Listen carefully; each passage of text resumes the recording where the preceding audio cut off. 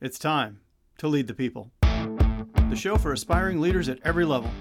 If you want to boost your self-confidence, get noticed, and maximize your impact by leading others, you're in the right place. I'm your host, Matt Pepsel. Ready to lead? Follow me.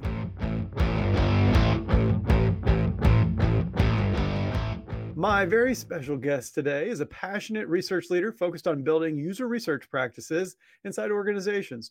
Over the years, she's researched and designed experiences for communities of learners, educators, and enterprise clients at companies like YearUp, edX, Pluralsight, and the Predictive Index, which is where I met her. She grounds her leadership in empathy and mindfulness. She is Roberta Dombrowski. Hey, Roberta, Matt. welcome. Thanks so much for coming on the show. Yeah, thank you for having me. You and I go way back, way Way back. back. I think Yeah. that might be where we would start, if that's okay. Can you take me back to when you and I first met? I was curious, where were you in your career at that time? And how would your perception of leadership, because this is a leadership variety show, how Yeah. would your perception of leadership then compare to how you think of it today? Yeah. I was definitely really early on in my career. I think I was actually 2 years out of undergrad. So I was a little baby, a little youngster. I still remember meeting you actually in the old PI office. Um, Underground basement type scenario. Small Yeah, bunker. not a lot of lights. And it's just wild to think it's been about 6.5, 7 years since then, which is crazy. Um, I think because I was so early on in my career, I thought of leading as managing. That's what I knew. So I had managers in the past that I had worked with. It was really like all about how do you get the tasks done for this role? And even when I started at the Predictive Index, that's what I imagined. And my perception completely changed, fortunately, through working with you and the rest of the team. Yeah. It's so cool. So cool. I knew the moment that we met you, we knew we had to get you onto the team. You were obviously raw early in your career, but such a big heart and so committed to the mission and so eager to learn all the different aspects. Oh, So I can totally relate to what you described. When I first joined, took my first civilian job, my first real adult job, I'm the yeah. same way. I thought management was just like get the job done, act like a Mhm. grown up, have some people boss them around. Maybe not that part, but it was very much about getting the job done, Yeah. it only was later that I learned a little bit more about that. Yeah, and I've been doing coaching actually with a member on my current team. She's a first-time manager, and I explained the other day in a meeting the difference between managing and leading to her, and it was the first time she had heard it. And I think a lot of people who move from IC, individual contributor, into management still have that perception too. I've met tons of managers over the years who think about managing rather than leading and inspiring and things like that. So, Yeah, it doesn't help that there's so many times that you end up seeping in and out of these roles, whether it's mm, coaching, managing, leading, and, mhm, and there's not great definitions for any of them. And depending on what yeah. the situation calls for, you might choose to use one approach versus another. Very fluid. And I feel very fortunate because while I was at PI, you dedicated, I think it was like an hour each week to meeting with me and having coaching sessions. And so you set a really high standard for me when it comes to managers. Thanks, Matt. Which is really great. I've been really fortunate since then too to have a lot of managers who are leaders and take the coaching approach of asking questions, understanding what motivates me, and having that be the driver of the relationship rather than just like, oh, we have a deadline, it's Friday, we need to get these done. Because it's very robotic when you're just leading, managing tasks and outcomes. People are the best part of business and the work that you do. I remember every relationship that I have with someone that I work with. So, Yeah, that yeah. was that was a point I was going to make, which is that we talk about leaders at every level, and I Mm, feel like even as an individual contributor, when I took that first job of mine, I still always considered myself a leader, and I think I tried to espouse that. When you had joined my team, for example, and yeah. I saw you pay off on that because of the positive energy that you would bring, the questions, the thoughtful questions you would ask, and Mm, then as you gain more experience, I know what happened was people would seek you out. And sometimes it was just for support, emotional response. Sometimes they need an answer to a question after you became one Yeah. of the more experienced people. That's leadership, you know? So even if you don't have direct reports, you still have this opportunity to reinforce values or to, pick up somebody's day or help them, make them better or help them make their job a little bit easier. Yeah, I didn't really know that people saw me as leaders. And I remember having conversations with you about it too, because I would talk about the type of impact that I would want to have and the relationships I wanted to build. And you would ask me questions like, what's preventing you from doing that? You don't need the title right now to be able to do that. Um, and that allowed me to really focus on what are the relationships that I want to build with people? What are the type of impacts? And building up my own confidence while I was doing it as well. And I've been an IC. I'm still an IC right now, currently, actually, for since that time. And I'm going to be moving into a management role. But I still consider myself over the past 7 years leading and influencing teams as well. So, Love yeah. that. Love that. Absolutely. It's so true. And I think that, so if you're an early career leader and you're listening to the show, it's absolutely possible to lead, even as an individual Yeah. contributor. You don't need that title like Roberta's sharing with us. And if you're a more experienced, seasoned leader, just know that that title can actually change the effect of your leadership because now all of a sudden Mhm. something you make as an offhanded comment, people are like, oh, this person's a VP or something. They've got all these people that report to them. We should probably just do what they say. And you're like, well, wait, hold on. That, I'm trying to help, trying to provide some new perspective, not saying Yeah. that I want this done. Yeah, that's one thing that I actually approach. I try to take just this morning, actually, I was working with a product owner on my team, and he was talking about certifications. And he's like, do you think I should get this? And at that moment, as a leader, you have two paths. You can answer the question and just answer it, or you can reflect it back. And that's what I did. And I started a coaching conversation in the moment. And I was like, what are you looking for? What are you hoping for? Um, and that's something, especially as you get higher too, reflecting the questions becomes so much more important because you're interacting with the person you're leading and seeing what they want rather than just giving them the answer, which might not be right for them. So, Yeah, somebody has really taught you well, Roberta, because I love that active listening technique. It really shows that you're actively listening, that you care, that you're checking in, that you're having a dialogue. And I think that if you just were to say, "Oh yeah, you should totally go do that," you think you could have it done this quarter? You're like, "Whoa, that's a very different yeah. response than asking me like, well, how does that going to support your values or fill your cup?" And they're like, Hmm. "Oh, that's a good question. I hadn't really thought about that. I was doing it because my dad has that degree." And you're like, "Well, okay, that's probably not the best." Probably not the best idea. You see it all. You've been around for a long time. You end up seeing all kinds of different Yeah. scenarios. Yeah. I did learn from the best. I can tell Well, you that. it's the other thing too that I would not have appreciated earlier in my career, but the best joy that I personally have had as a leader is seeing people like yourself who have gone on to do great things, who have gotten comfortable in their own leadership skin and are now having that impact. Think about that. I Mm, don't know this person I've never talked to that you were talking about having a coaching moment with, but I was able to have a tiny little drop, for you, as others did who went mm, before me, yeah. and so the lineage continues, and it's a really amazing thing that we don't spend a lot of time thinking about, but Yeah. it makes me so happy. Yeah, I remember one of our last kind of coaching conversations when I decided to transition and end my service at the Predictive Index. You said, all I want for you to do is kind of pass it along. And that resonated with me so much. And whenever I go into an environment or I have the opportunity to give back to others, I always try to do that. So anytime I have a conversation, whether it's the product manager or whatever the person's role might be, if I'm interacting with them, I always try to just hear them. How can I be of service? Is like the question that I try to ask myself a lot of the time. And it changes based on context. So, yeah. Definitely does, and that type of discernment about being comfortable enough to kind of read the room, Mm, slow it down enough to make the thoughtful decision. Is this a directive moment or is this a coaching moment? It comes with hmm. time. So again, if you're an It early does. career person, don't beat yourself up if you don't know exactly what to do in the moment. It gets easier. It really does. Yeah. Yeah. I have moments all the time. That's part of leadership too, is recognizing when you don't know the answer and you're like, I have no idea. I've had coaching sessions where I've said that in management, like on projects where I'm just like, I don't know.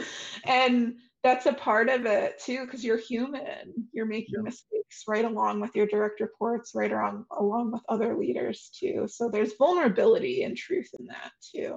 Is another great point by you, because the reality is as you rise in an organization, then you're expected to look further down the road as to what's coming. Mm-hmm. So that means by definition, you're looking 6 months, a year, 18 months into the future. There's Yeah. more uncertainty. You're not going to know. You're not going to have the Yeah. answers. And so you become more comfortable, if you're doing it right, in not having to be the one who says, oh, I know exactly what the answer is. It's like, no, you can't. So, but then it doesn't take away from your expertise or your capability. You've just entered Yeah. a domain where you're not expected to know. So don't pretend like you do. Yeah, exactly. And I get a little apprehensive when I meet people who say they know everything too, because it's impossible. There's no such thing as like certainty or being 100% sure. You're making decisions, strategies based on percentages, bets. Yep. And as a leader, being able to just explain that to your team and talk that through, I think goes a long way to building trust too. Can you So, imagine in March of last year, yeah. and somebody saying, "Oh, I've seen it all." Oh, have you? You've seen it all, huh? No, I I don't don't think you think have. so. Yeah, I I don't think. don't think so. I don't think so.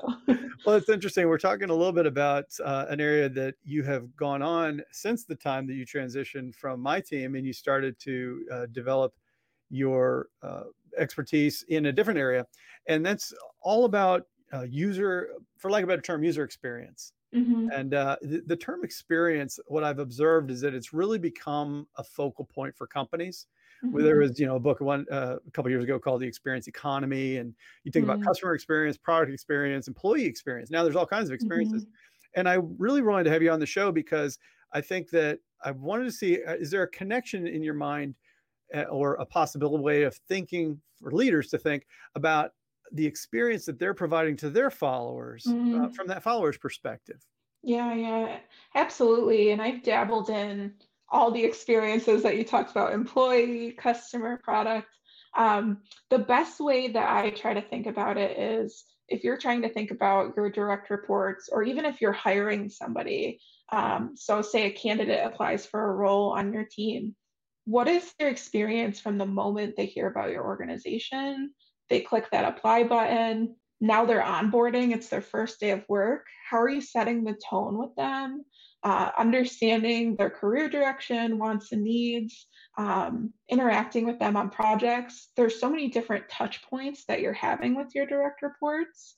And so thinking about what are their needs, motivations, behaviors, how can you help get them where they're looking to go? Well, also obviously like driving outcomes for the business or whatever it might be, but really I try to incorporate empathy into the way that I interact with people. So um, integrating just like we're talking, just mindful communication techniques, and really trying to just pull out and listen, because a lot of the times, especially nowadays, you're talking to people and you might already be two steps ahead thinking about, oh, we have to think about this task we're working on or this project. But slowing down and just being one on one and present with someone and holding space too, I think is something that's really important. So, Yeah, I really totally believe in that. And I think it's so easy to try to jump to a solution mode. So if one of your mm, people brings you a problem and you're like, okay, let's get this fixed, you're like, well, wait a second, hold on. I'm trying to build problem solvers as much as I'm trying to solve this problem. yeah. So as a leader, your job isn't just to solve the problem, but it's to create people who kind of make you obsolete in some ways.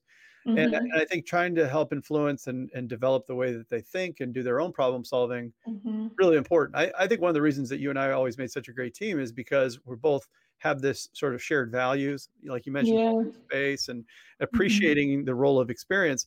But what you're so much better at than me is that I tend to think about things and talk about things, and you're like, we should probably be writing some of this down, and so maybe other people can benefit from seeing what this experience is like, Yeah, and you're yeah. like, oh yeah, we probably should do that. Yeah, I definitely remember two peas in a pod, definitely complementary styles in that respect. But yeah, like being able to have those conversations, holding space, writing things down, inspiring others, that's what's really about leading. And once you're able to have those, like build that trust with your direct reports or the people on your team, you know what they're where they're interested in going. You can ask questions to get them there, provide stretch assignments too. And another way that I try to incorporate like mindfulness and empathy into the way that I work with people is thinking about feedback. Is something that I believe is so under talked about, but just being mindful, like, is this person in a state to receive feedback from Mhm. me? What is the best way to frame this feedback? Frequency of feedback, like there's so much nuance involved when talking about it. So yeah. I think that's a really good tangible example. And I think one of the things that I love working with user researchers like yourself is to start to pull apart an experience that otherwise seems it's almost like it's subconscious. So let's Mm, build on that example. So now I'm a leader and I know that I need to deliver some feedback. And let's say mhm. it's tough feedback. It's something that Yeah. could have been better. It's not like devastating. We're not having that Yeah, conversation. yeah, yeah. But we need to have sort of that awareness. So now all of a sudden I say, okay, great. I have a decision to make. I have a regularly scheduled one-on-one, let's say Hmm. weekly. Is that the right moment to give that feedback? So now you could think about the experience of Yeah. everything from, are we going to have it in my office, which is sort of a power Hmm. move? Are we going to have it Hmm. while we're walking around the building, make it a little bit more casual? Yeah. Um, am I going to be on time? Am I going to be prepared? Like, Yeah. how formal do I want it to feel? Yeah, yeah. And I remember we used to do walking meetings in the office and we'd talk that way. And sometimes like formality versus formality, like maybe you just slack it. You don't know, maybe it's something super small and you message it. And even thinking about the nuance of kind of like synchronous versus asynchronous communication. Like now we have Zoom if you want to give it to them live, Slack if not, or what like Google Hangouts or whatever it might be. Um, and we also can't do it in person, a lot of us right now. So it's going to be remote. It's going to be virtual in some way. Yeah. Um, but yeah, so many different levers. I like to describe them as levers and tools to use and techniques you can use at your disposal. And I know that if you were in the software business or somebody who gets the pleasure, I would say, of working with user research and user experience professionals, you just see this staggering array of tools and techniques Mm, and everything. And so when we're thinking about leaders who maybe don't have as much exposure to true user research, are there mm. some examples that just everyday leaders like myself before and can use to better understand which of their leadership techniques are working the way they want, or to kind of pull apart that experience? Is there any tools you'd recommend? Yeah, I mean, I think I do a lot of interviews with people. Like, I wouldn't formally call them interviews, but that's what they are, like customer interviews, employee interviews, just sitting one on one and having a conversation, having coaching questions or prompts that you ask people on your team. I do a lot of surveys when I'm doing like employee experience work, depending upon like the size of the team that I'm working with or organization. I've done things like company values surveys, team values surveys, quarterly reviews. So seeing how your team, are they motivated? Are they inspired? Keeping track of that, especially with COVID. Sometimes you don't know and you're not able to check in one on one with everyone. So surveys are great for just seeing trends over time and checking in. Um, but those are some of the primary ways that I definitely will do like employee experience research with teams. So. If you're a leader and you're managing a team of people, is there a difference, or would you recommend one way or the other of talking to people one on one versus addressing and talking to the group? What are some of the pros and cons of group based, almost like a focus session versus individual?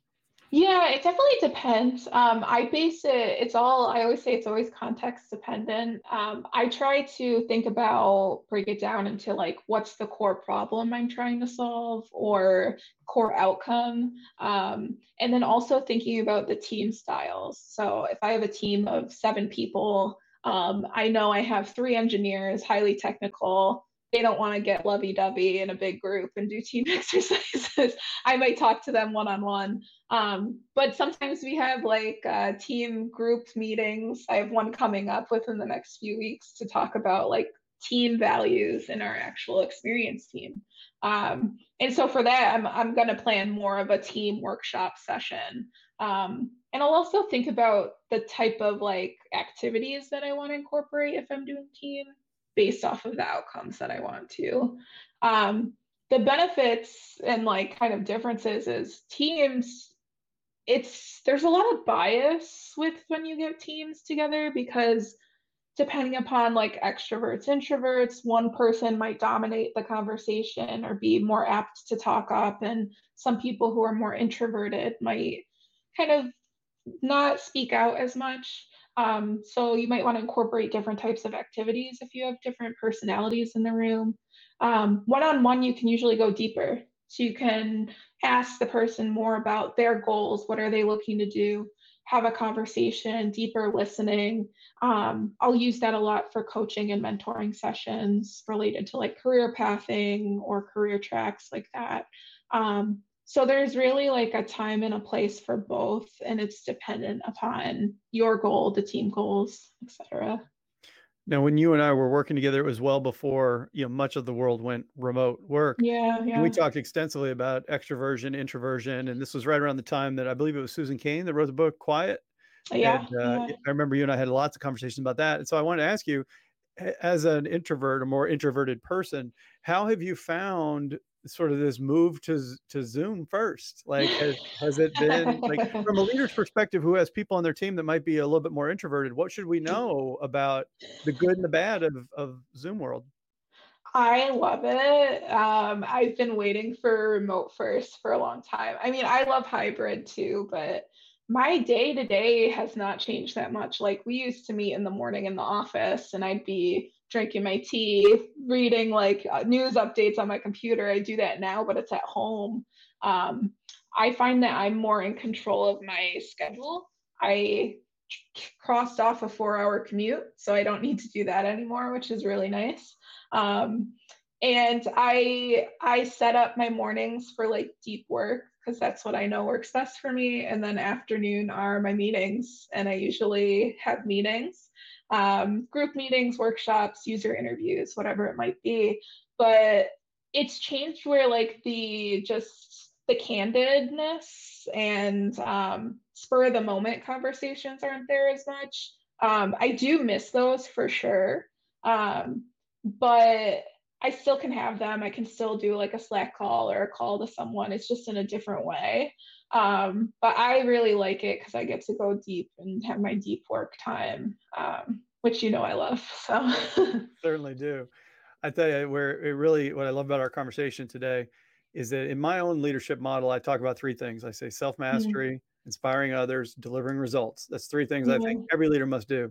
Now, you've touched on all three. When you talk about the importance of inspiring other people, we talk about starting with the end in mind when you're doing those types of interviews and figuring out mm, about the effect your leadership is having. And now, Berta, what you're talking about is knowing yourself and when can you do your best work of a yeah, different certain type, and you've set up your deep work for a time frame, you matched it to your body's cycle. Like that is yeah. self-mastery personified. So you've hit on all three of the legs of stool in my mind.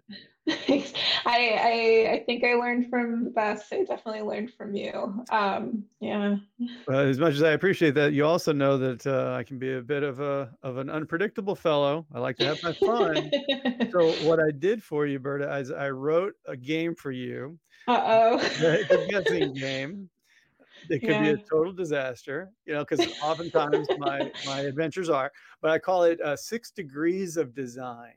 Ready? Okay. 6 degrees of Yeah, design. yeah, yeah. And what this is I went and I found the top 6 design programs in the United States. Oh, These geez. schools, undergrad.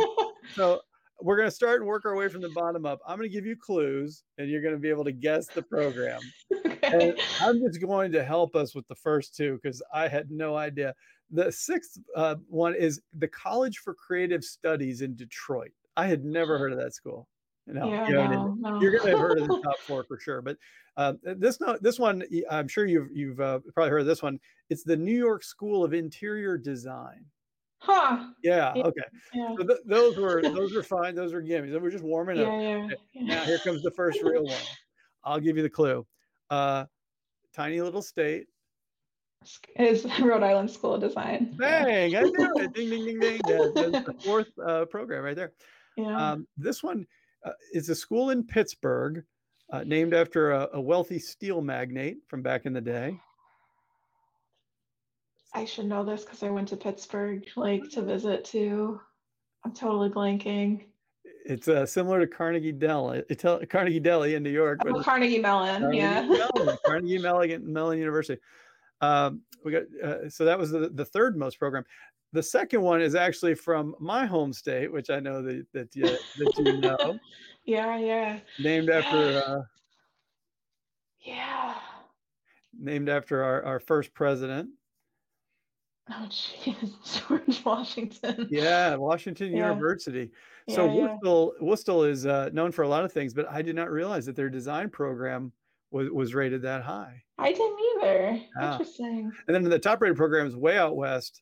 You can think about Plenty of Sunshine. The Trojans are their mascot. I'm trying to think of somebody famous. Boise. No, it's a little further down south, and it's actually the University of Southern California, USC. Oh, USC. Yeah. How in the world did they get to have the top design program? Like I thought RISD, the Rhode Island School of Design, it's top 4. It's Yeah. for such a very specific school. You know, the other one that didn't show up on there that I would have expected was SCAD. You know, the Savannah College of Art and Design. Yeah. I applied there. I applied to USC for undergrad too. Wow. They have really amazing programs. I'm surprised SCAD wasn't mentioned. That's interesting. Yeah, they must have been a little bit further down the list. I actually also went to SCAD to look for my oldest daughter when she was considering it. But I think what's really amazing is that so much now of design is making its way. When you started to see Apple coming out with products, even the unboxing experience we've all had to buy Apple products, like high design is everywhere. So I'm surprised that these programs, I bet they're pretty competitive right now because we're designing all these experiences and it takes a designer's mind to get it right. Yeah, for a lot of entry-level design roles now, they're actually requiring master's degrees, which is wild to me. I'm very much into people pivoting into design, so you don't need a degree. You can come from customer success, sales, product, whatever it is. You've proven that. Yeah, I am the queen pivoter of moving into things. So, yeah. Well, that is so cool. I will get you out of here with this one. Where can my listeners, Berta, go to learn more about you and connect with you? Yeah, I have a personal website, robertalearns.com. And then I just released my mindfulness offerings too. I'm a mindfulness teacher, so you can go to learnmindfully.co as well. I love it. I will include both of those links in the show notes and in the episode description, so you don't even have to leave your podcast app to go find Berta online. Thank you, Berta, so much for coming on the show. Yeah. It's so great to see you again. Thank you. Yeah, it's really good to see you too. Here are my totally terrific top 3 takeaways from today's episode. 1. Leaders operate at every level. Whether you're an individual contributor or a CEO, if you woke up this morning, you have the opportunity to be a leader. 2. No leader is perfect. You're a work in progress, and as you expand your leadership scope, you won't have all the answers. Be transparent and honest about this with your team. 3. Your leadership is an experience. Take a moment to check in with your followers and peers to find out where that experience is positive and where it could use some polish. If you enjoyed this episode, please consider hitting the subscribe button in your favorite podcast app. Thanks for making this investment in your leadership ability, and thanks for sharing this podcast with another aspiring leader who needs to hear it. All right, leaders, until next time, don't just manage the business when you can lead the people.